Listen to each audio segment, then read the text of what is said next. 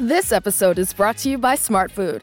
What makes Smart Food so smart? It's Air Pop Popcorn. Tossed in white cheddar cheese, only 70 calories per cup. A notorious black bag of popcorn deliciousness. You are what you eat. Welcome to the Smart Club. Shop now at snacks.com. On a beautiful run through the park on a pleasant day, you can easily get lost. No! She didn't kill him. Huh? In your true crime podcast. It was the pool guy. So obvious. Whatever motivates you works for us. It's all about letting your run be your run. And Brooks is here for every runner, doing the research and sweating the details to create gear that works for you. It's your run. Brooks, run happy.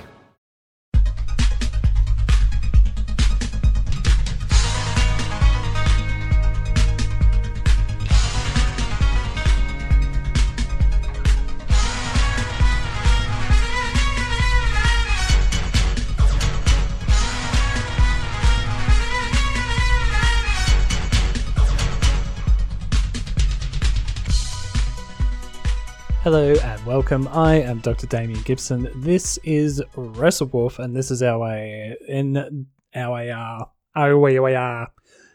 NWA Powerrr recap and review. I don't know what happened last week. I don't know what the fuck Power Surge is. I don't know if that's going to be a regular thing. I don't know. I was going to save this until the end. Usually, I'll recap the show and then sort of, go through my opinions of the show and that. But,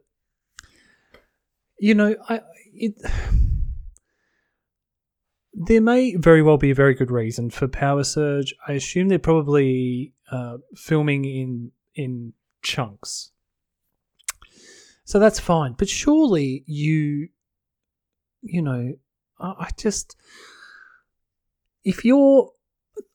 me personally, I'm starting to find it really frustrating being a fan of NWA. Like when they did the right thing and shut down, I bought t-shirts, I bought pay-per-views, I've subscribed to Carneyland, I've subscribed to the TV show now on Fight. I've bought every pay-per-view that's come out. And, it just feels like last week just felt like a slap in the face. It just felt like, we couldn't be fucked doing a proper show. So we'll just call it Power Surge. And there you go. There's your weekly, And the other thing as well is that we're paying for this now. So to be getting these nothing episodes, if you want to do this on top of a Power episode, then fine. But, it's just... It smacks of unprofessionalism. It comes across like a 2-bit promotion. And, when you're charging people money for this shit, you can't just decide that you're not going to put a proper episode out 3 weeks into it being back on air. It's not like you've done 30 episodes and then we're like, oh, hey, look, guys, we're going to have a quick break. Or we're halfway through this year's season, so we're going to have a break. And it was like 2 episodes in and then bang, oh, no, we're not doing an episode this week. I didn't even bother doing an episode last week because I was like, why the fuck would I? Why would I waste my time when NWA obviously can't be bothered doing this? Now, if there is a legitimate reason for the fact that there wasn't a proper Power, because if it's time or filming or whatever, you still filmed Power Surge, which was just 40 minutes of dross. So I just don't understand what anyone's meant to be getting from that or this. And I still, when I was watching the episode this week, there was, I was still feeling jilted over it. And I just, there's just little things like not even having, microphone protectors on the microphones to stop plosives and stuff happening. If every podcaster on earth can buy a $12 sock for their microphone, then guys, seriously, it really feels like there's no effort being put in at the moment. And I feel like that came across in this week's episode as well. We'll go through it, and then I'll go through what I thought of it, but I think you guys can tell that I'm not going to be overly kind to NWA. We started with Kyle Davis interviewing Trevor Murdoch, who calls out Chris Adonis. Nick Aldis comes out from the back. Aldis says that no one is showing him any respect and calls Murdoch too dumb to realise that it was being played by Strictly Business. Aldis says to Murdoch that if he doesn't show up for Aldis's match tonight, so if he doesn't come out and interfere, Aldis will consider giving him a title shot. This was fine. Kyle is in the background doing a lot of overacting, and that needs to stop. Slice Bouguet is interviewed, and he says that all he hears is talk, and then he calls out Jax. Next, we've got Sal Ranallo and To Be Confirmed versus Aaron Stephen and Kratos. Sal came out with no partner. Aaron Stevens wanted to know where Sal's partner was. The match started anyway as a handicap match. Tim Storm is getting upset about Kratos beating up Sal.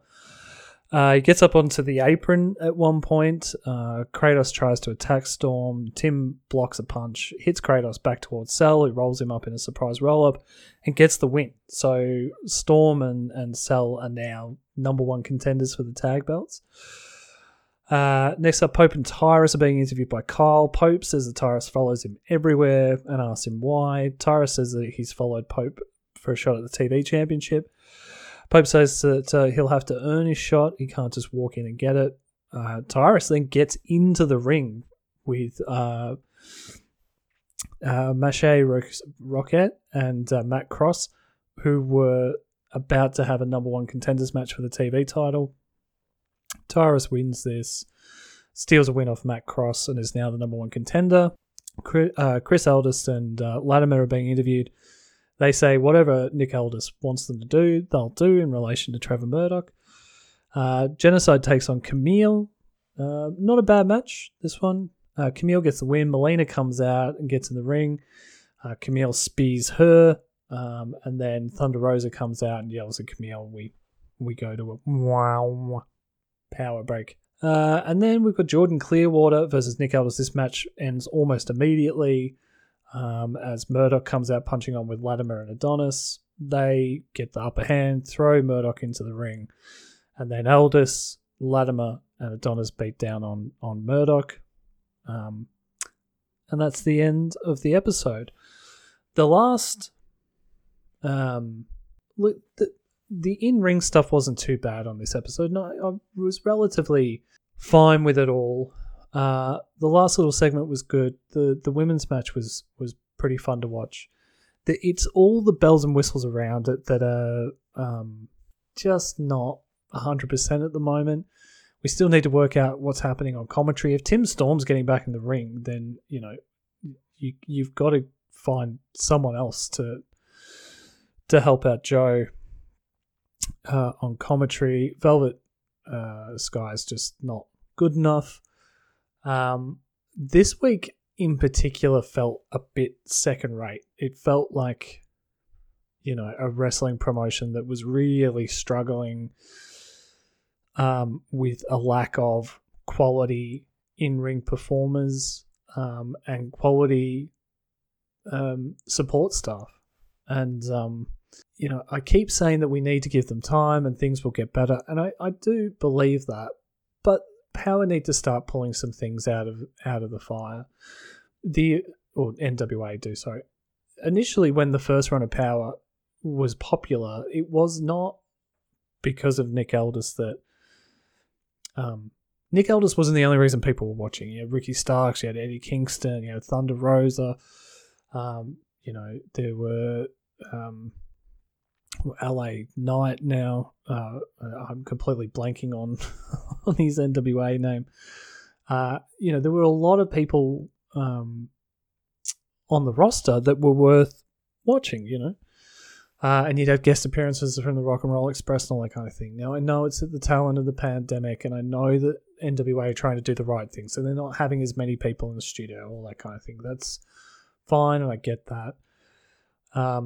But I would, if there was any way to try and get more people into the audience, I would be doing that. I would be going out and trying to hire someone to come and do commentary. I would be hiring someone to come and do the interviews because they're just not up to scratch at the moment. And through sheer loyalty, I will keep watching Powerrr, and because I do the show, but it's just,